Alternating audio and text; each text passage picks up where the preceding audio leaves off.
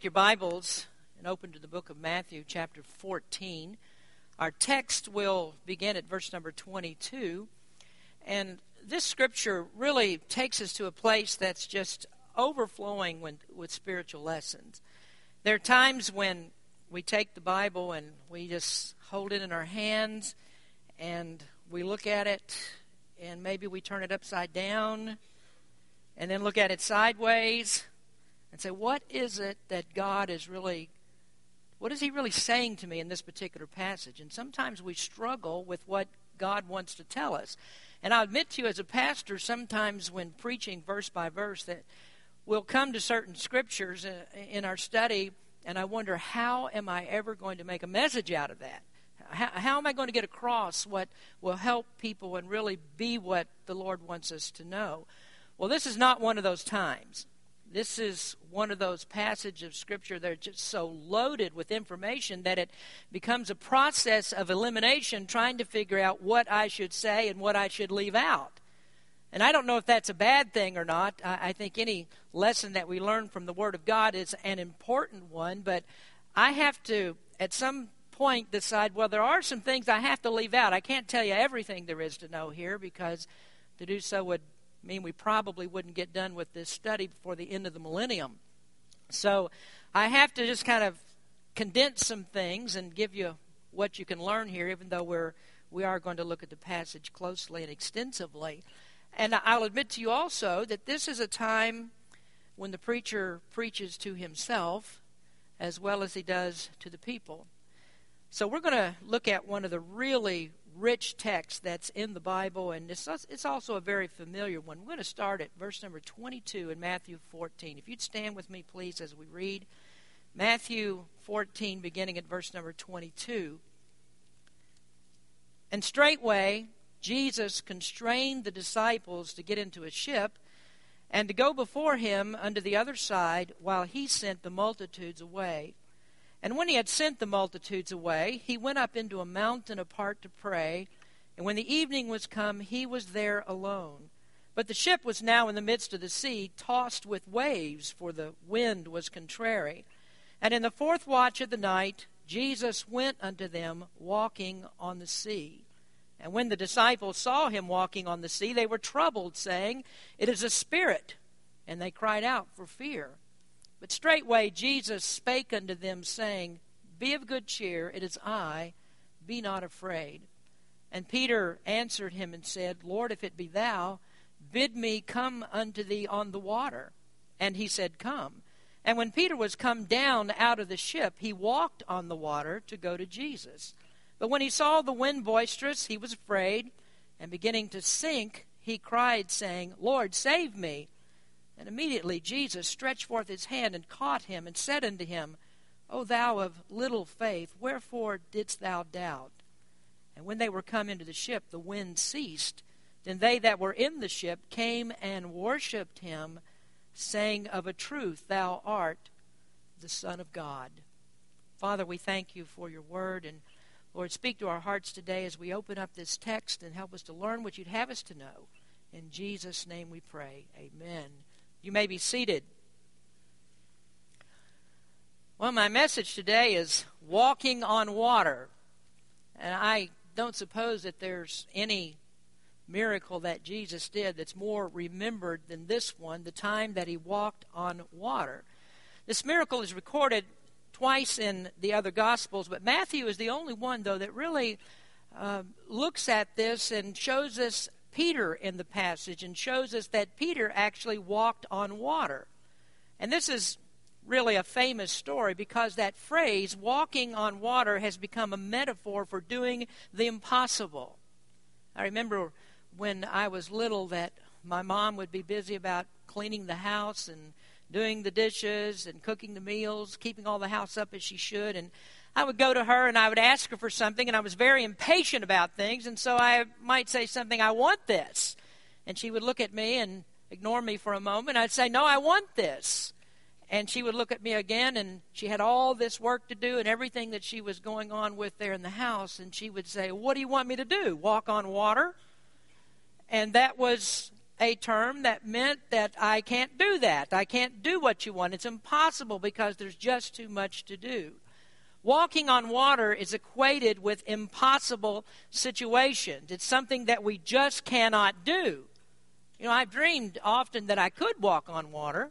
I mean, I don't know any of us that hasn't at some time or another walked up to the edge of a swimming pool or on the edge of a lake or on the beach, and you've stood there watching the waves as they crash in, and you think, what if I could just walk on the water? What if I could just take off across this lake and walk as if I was on land? What proves that we can't do it? The first step. You take the first step and you know you can't walk on water. Well, this story actually proves that it can be done. And you say, well, of course it can be done. It takes deity to do it. It takes someone like Jesus who has the power of God. And you're right about that. It takes the power of God, and that's why it was not impossible for Peter. You notice in the text, we'll talk a little bit more about it next week because we're not going to get that far today, but Peter stepped out of the boat and he actually did walk on water. Well, sometimes we look at the faith of Peter and we criticize him because he began to sink. Well, he walked on water, didn't he?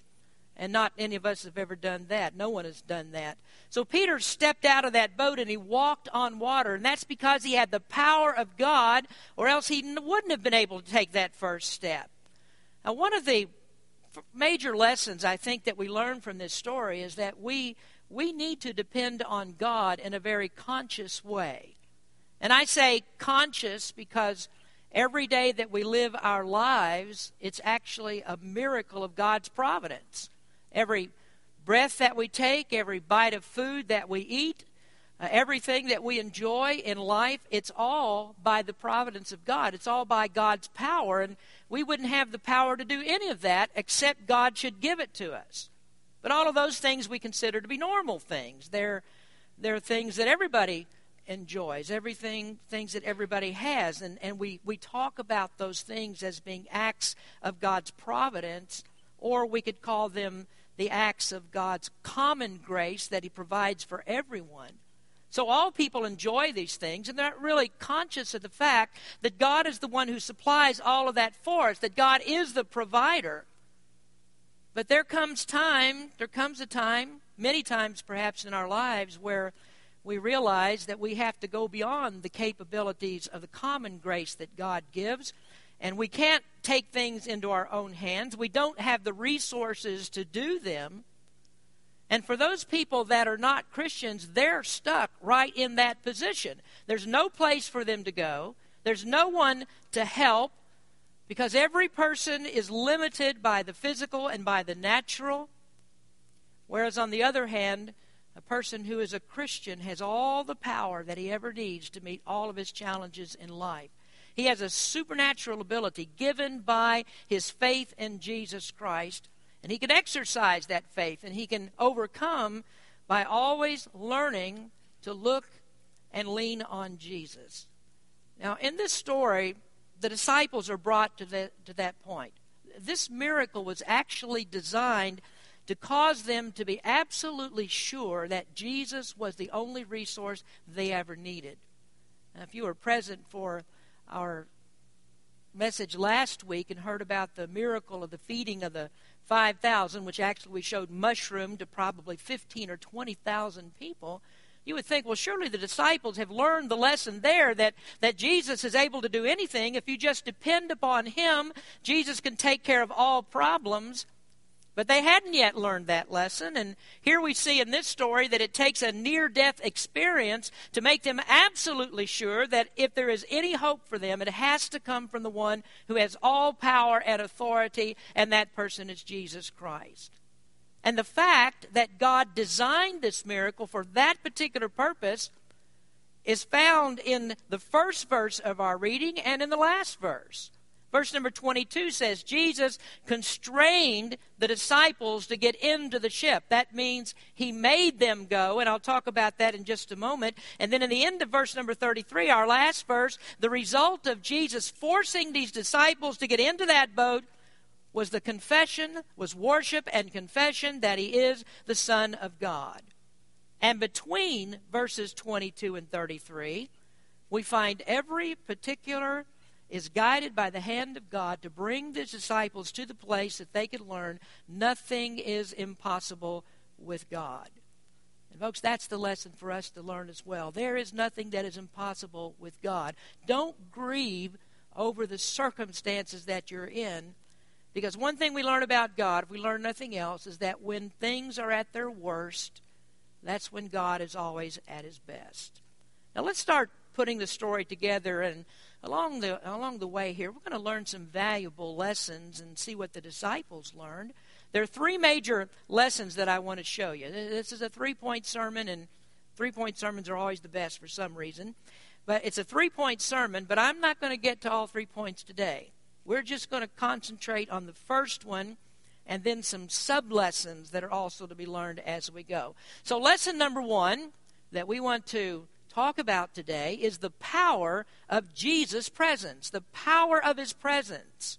The first thing that Jesus had to do to teach the disciples the power of his presence was to get them away from him. He had to get them away in order to teach them complete dependence. So they had to feel what it was like. What is it like to be in a very, very bad situation and not have Jesus with you? And so we find them in verse number 22 telling the disciples to get into the boat and leave. Now, we're using the King James translation of the Bible, and they did a very, very good job of translating this verse. Our version reads, constrained. He constrained them to get into the boat. There are other versions that say made, and made conveys the meaning somewhat, but it's not really strong enough to really get the point across of how Jesus did this. This means that Jesus gave them no other choice. They must get in the boat. And there's no ifs, there are no ands, no buts allowed here. Jesus simply says to them, you guys are going to get in this boat. And they said, but no, you're going to get into the boat. And they said, but we would rather stay. No, you're going to get into the boat. And they argued perhaps with him, but Jesus said, this is a command. I'm telling you, get into the boat. Now for the secret behind all of this, we need to look at, they were going away from the physical place where Jesus was, but they were never actually out of his presence. They thought that they were. They felt that they were. Now eventually they would feel helpless, that they were going to die, but Jesus arrived at the worst moment when it looked like there was no hope. Jesus was there. When they were pushed to the max and they had no way out, Jesus was there to help them. Now, here's the first sub-lesson that we learn in this, and that is it's always best to obey without question. It's always best to obey what Jesus says. And I have the feeling that the disciples were very reluctant to get into the boat. They weren't very keen on leaving Jesus, especially after that last miracle where he fed all of the multitude.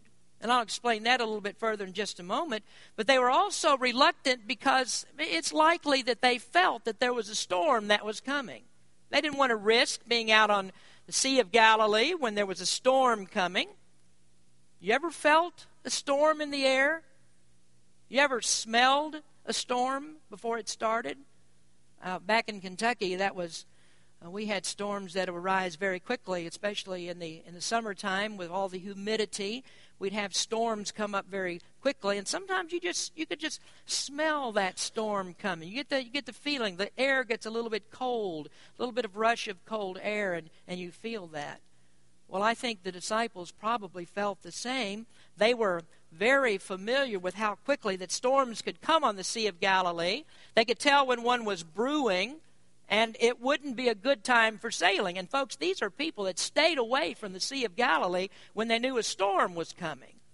Now they had, you may not realize this, but they had weathermen just like we had weathermen. Only they didn't watch Channel 5 or whatever channel you prefer to watch to get it, but they were used to looking at the sky to see and predict the weather. Jesus said to the Pharisees in the 16th chapter, when it is evening, ye say, it will be fair weather, for the sky is red. And in the morning it will be foul weather for today, for the sky is red and lowering. Oh, you hypocrites, you can discern the face of the sky, but can you not discern the signs of the times?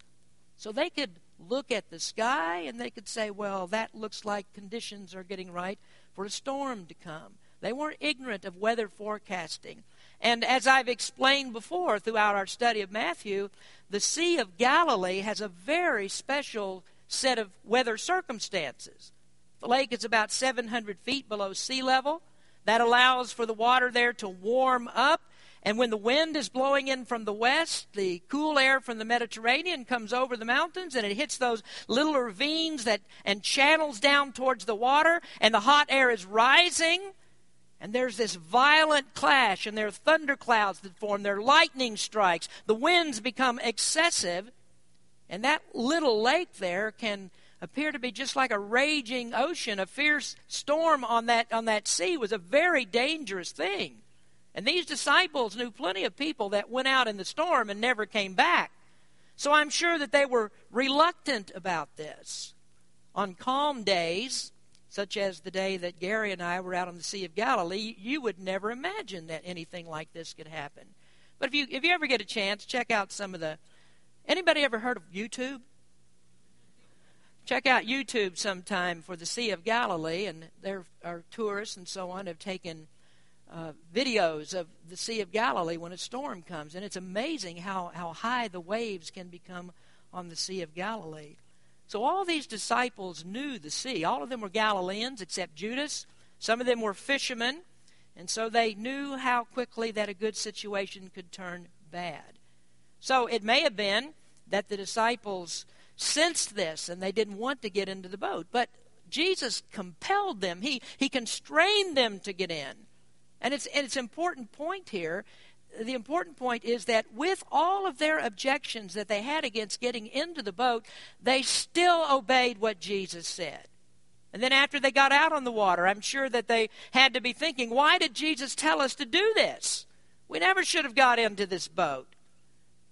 But then they thought back on that forcefulness that Jesus used when he commanded them. He wasn't going to allow any excuses, wasn't going to allow them to make objections that would keep them from going. Jesus told them to do this, and not getting into the boat would be to disobey Jesus.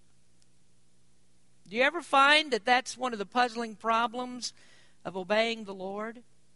That we obey him, and still we find ourselves in the middle of problems? There are terrible storms that come in our lives and we think, well, we're in the wrong place and we're at the wrong time. But we should never presume upon God. There are storms that come into our lives, sometimes because of our disobedience to him. But you as a Christian need to realize too, and you probably do, that there are also storms that come in the best of your obedience. This is what happened to the Apostle Paul. God told him that he was going to be a witness in Rome, but the way that Paul got there was not his preferred method. Paul went as a prisoner.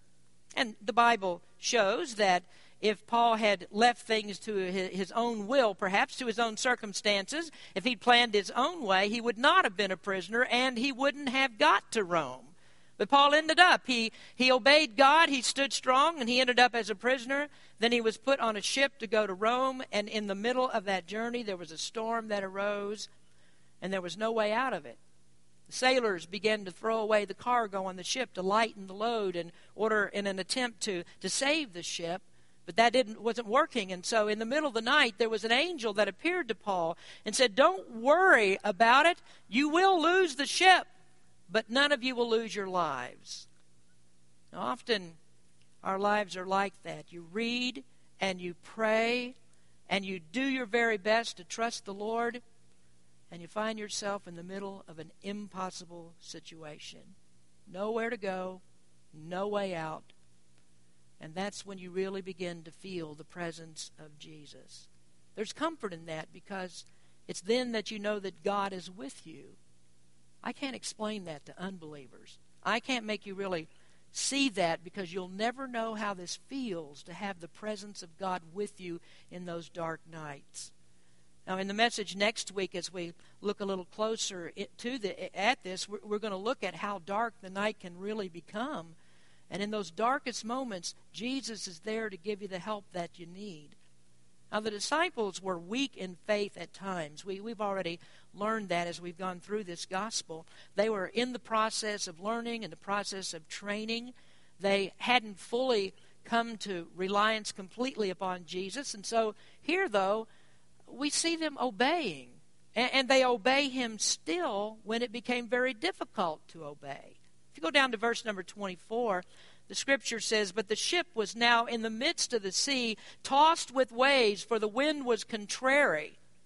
Now this was really an odd moment because the disciples intended to take just a short journey. They weren't intending to go through the middle of the Sea of Galilee. Their intention was to cut across the northern part. They had been in the northern part, on the northeastern part of the lake. That's where the miracle of the feeding of the 5,000 took place. That was at Bethsaida Julia, is what that's called. And they were in the northwestern part, and they intended to cross over to the northeastern part, which would have been, at best, 2 or 3 hours if they were having any kind of difficulty. But here they are, and they're now pushed into the midst of the sea. Verse number 24 says they're in the middle, and they had been rowing up to 9 hours trying to get to where they were supposed to go, pushed by the wind blowing against them. It was contrary, the Word of God says. And so they've been rowing all night against the wind. And I don't know how many have ever rowed a boat before, but I've tried that a few times, and I don't get very far. I row for maybe 10 minutes, and I'm done. These fellows were out there for 9 hours with the wind in their face, rowing against that wind, trying to get where Jesus told them to go. And I can imagine the arms are about ready to fall off. Well, what would have been the easy thing to do? Turn your back to the wind. Go back where you came from. But these disciples didn't do that. They kept rowing and they kept pushing. They wanted to get to the place where Jesus told them to go. Now, there's a very simple truth in that. And that is, if you don't obey Jesus, then you're not going to experience God's blessings. And you won't experience the lessons he has for you to learn. And you won't experience his power. You must obey him. Now, that was very valuable information. And you have to remember that all these things that the disciples are going through, it's the training process. It's to get them ready for all the hardships that they would face as ministers of the gospel. Sometimes they would face very difficult storms, storms of death, storms of persecution, storms of contempt from people that they witnessed to, and they had to face those storms and endure them, because if they hadn't, there's not a one of us that would be sitting in this church today. We owe this to the disciples, or we owe our presence here to the disciples, because they were willing to stick out storms. And they remain faithful to the Lord. Now, let me return to something very important for our understanding. Jesus also compelled them to get into the boat because of the aftermath of the miraculous feeding. The disciples didn't want to go because now Jesus had experienced a groundswell of support. Jesus had done a miracle there. And the people were so supportive of this, they began to turn to Jesus. Now I want you to look at John chapter 6. We read some of John 6 last week in conjunction with this study. In John chapter 6, we find a little bit more information. Our text in Matthew says Jesus constrained them, which conveys a sense of urgency for them to go right away. But they didn't want to go, and we can see, comparing Matthew to John, some of the reasons.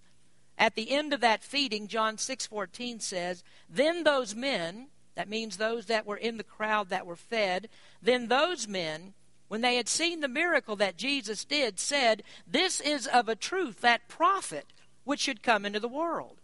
And then going to verse 15, the story after the story, to the story of the walk on the water, the 15th verse says, "When Jesus therefore perceived that they would come and take him by force to make him a king, he departed again into a mountain himself alone." So again, Jesus is at the very height of his popularity. He had all the ingredients that people wanted.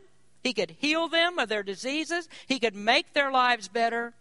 And best of all, he could feed them.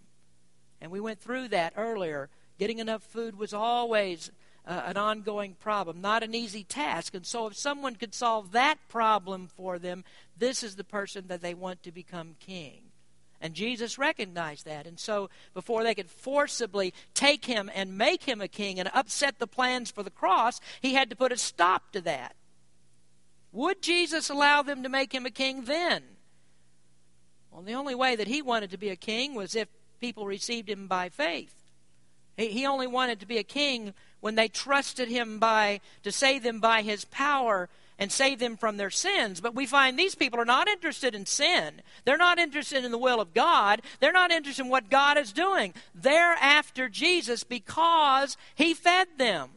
And if you go down to verses 25 and 26 there, you can see Jesus' reply when they started looking for him again. And when they had found him on the other side of the sea, they said unto him, Rabbi, when camest thou hither?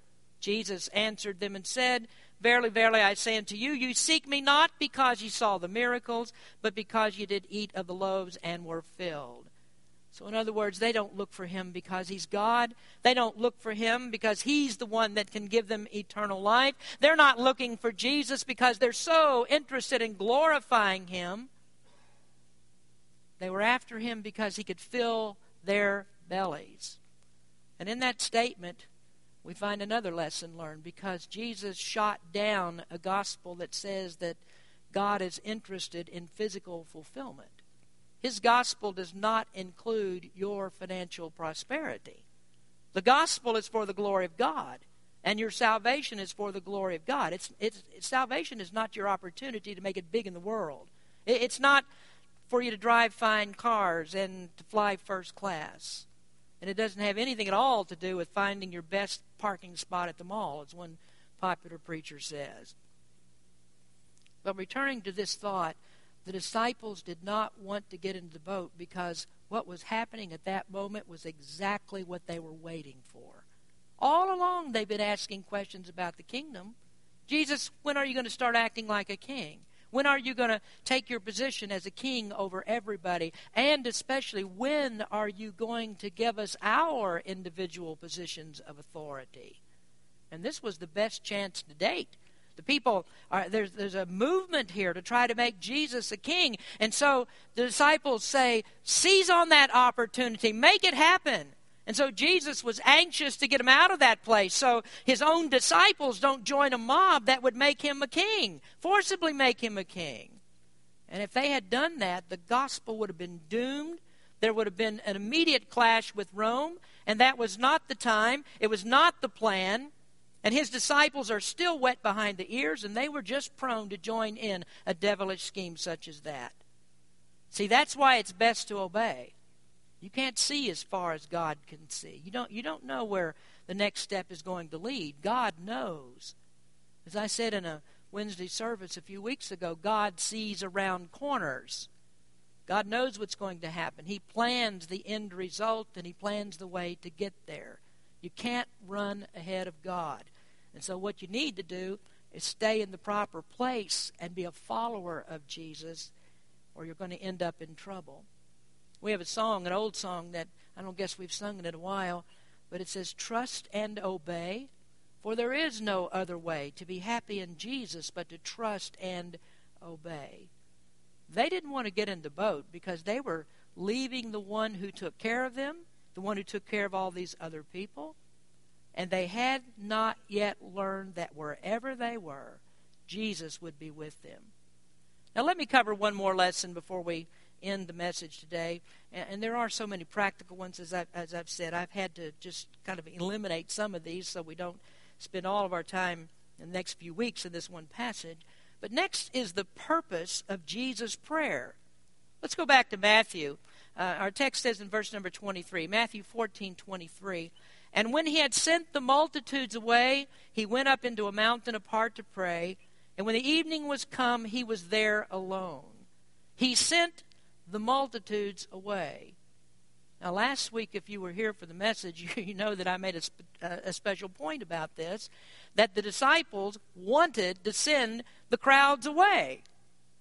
And you say, well, wait a minute. Now, Jesus wants to send crowds away. And my point last week is, if you want your problem solved, if those people wanted to be fed, then they can't be sent away. The disciples shouldn't send them away. Bring them to Jesus. But this is a different set of circumstances. Then it was wrong to send them away. Now it's the right thing to do because the crowds are pushing him to be a king. And I want you to notice what Jesus does here. He sends them away. Now, how is he able to do that? How is he able to control what's very likely going to turn into be a mob action? How does he control that? He just says, go. Just go. There are no arguments. There are no protest about this. They had no power to do anything to him until he was ready for it to be done. And we know that when they finally did do something, when Jesus allowed it, they didn't want to make him a king. They crucified him. And they didn't crucify him until he was ready for it. Not until the disciples learned more lessons like this, to be totally dependent upon his power. So Jesus went to the mountain alone to pray. And that is significant because this shows Jesus in his humanity. He sent the crowd away. He fed the crowd. Both of those are demonstrations of his deity. And now he goes to pray. And there is a demonstration of his humanity. That Jesus was a man, that he needed to pray. And believe me, folks, if the Son of God needed to pray, you and I need to pray. We need to pray. That was his custom, to spend long hours in prayer, gaining strength for every day. And so in his flesh, he needed that refreshment of spiritual strength that comes by prayer. And there was much for him to pray for. The disciples had just left. He knew what was in store for them. He knew what was going to happen on the sea. And so he interceded for them that they would be kept safe until his purpose was fulfilled, until they learned the lesson they needed to learn. And have you realized this, that this is the way that you are kept safe from harm? As a child of God, you are kept safe because Jesus intercedes for you. Satan is there all the time to try to knock you down, to try to shake you up, and try to destroy your faith by any means possible. Ephesians chapter 6 says that he is a wily character. That means he has many different avenues of attack. 1 Peter says he's like a roaring lion who goes about seeking whom he may devour. Revelation 12 says that he accuses us before the throne of God day and night. Satan is relentless in his attack. Lesson learned from that? You're no match for Satan. You can't stand on your own. What you need is the intercession of Jesus Christ. He's actually the one that keeps you from falling into hell at any moment. You are kept by the power of God until your final salvation, and that's because Jesus is always interceding for you. I think about the time when Jesus prayed for his disciples in John 17. He was always praying for the Father to keep us. But I think there is another subject for Jesus' prayer.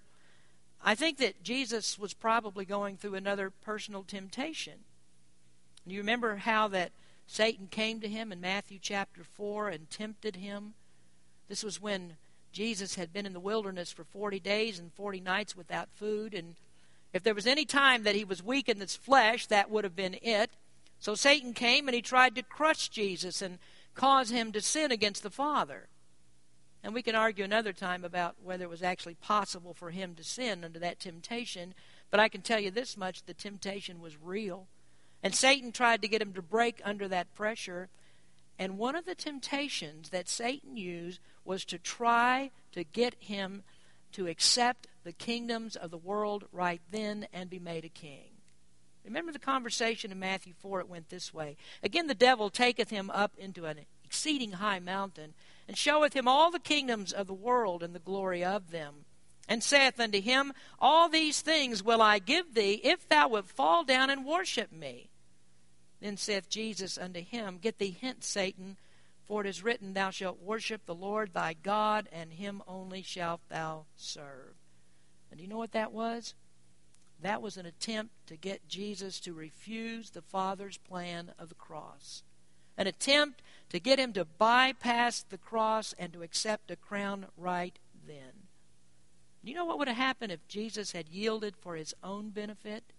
What would have happened if he accepted that temptation or did what Satan said? There'd be no salvation. There would be no cross, that's for sure, and there would be no salvation. And there's none of us that would ever see anything but a fiery furnace of hell if he'd accepted the offer. You know, if you ever doubt Jesus' compassion for you, compassion for sinners, just know what he had to endure and what he gave up in order to make our salvation possible. And he sent these disciples away in what looked like was a very bad and harmful situation for them. And he sent them away to teach them about dependence and for him to go along to pray so that he would resist the devil one more time. Because Jesus had been presented with another offer to skip the cross. Just go straight to being a king. You know what that tells us? It tells us that God wasn't in the crowd.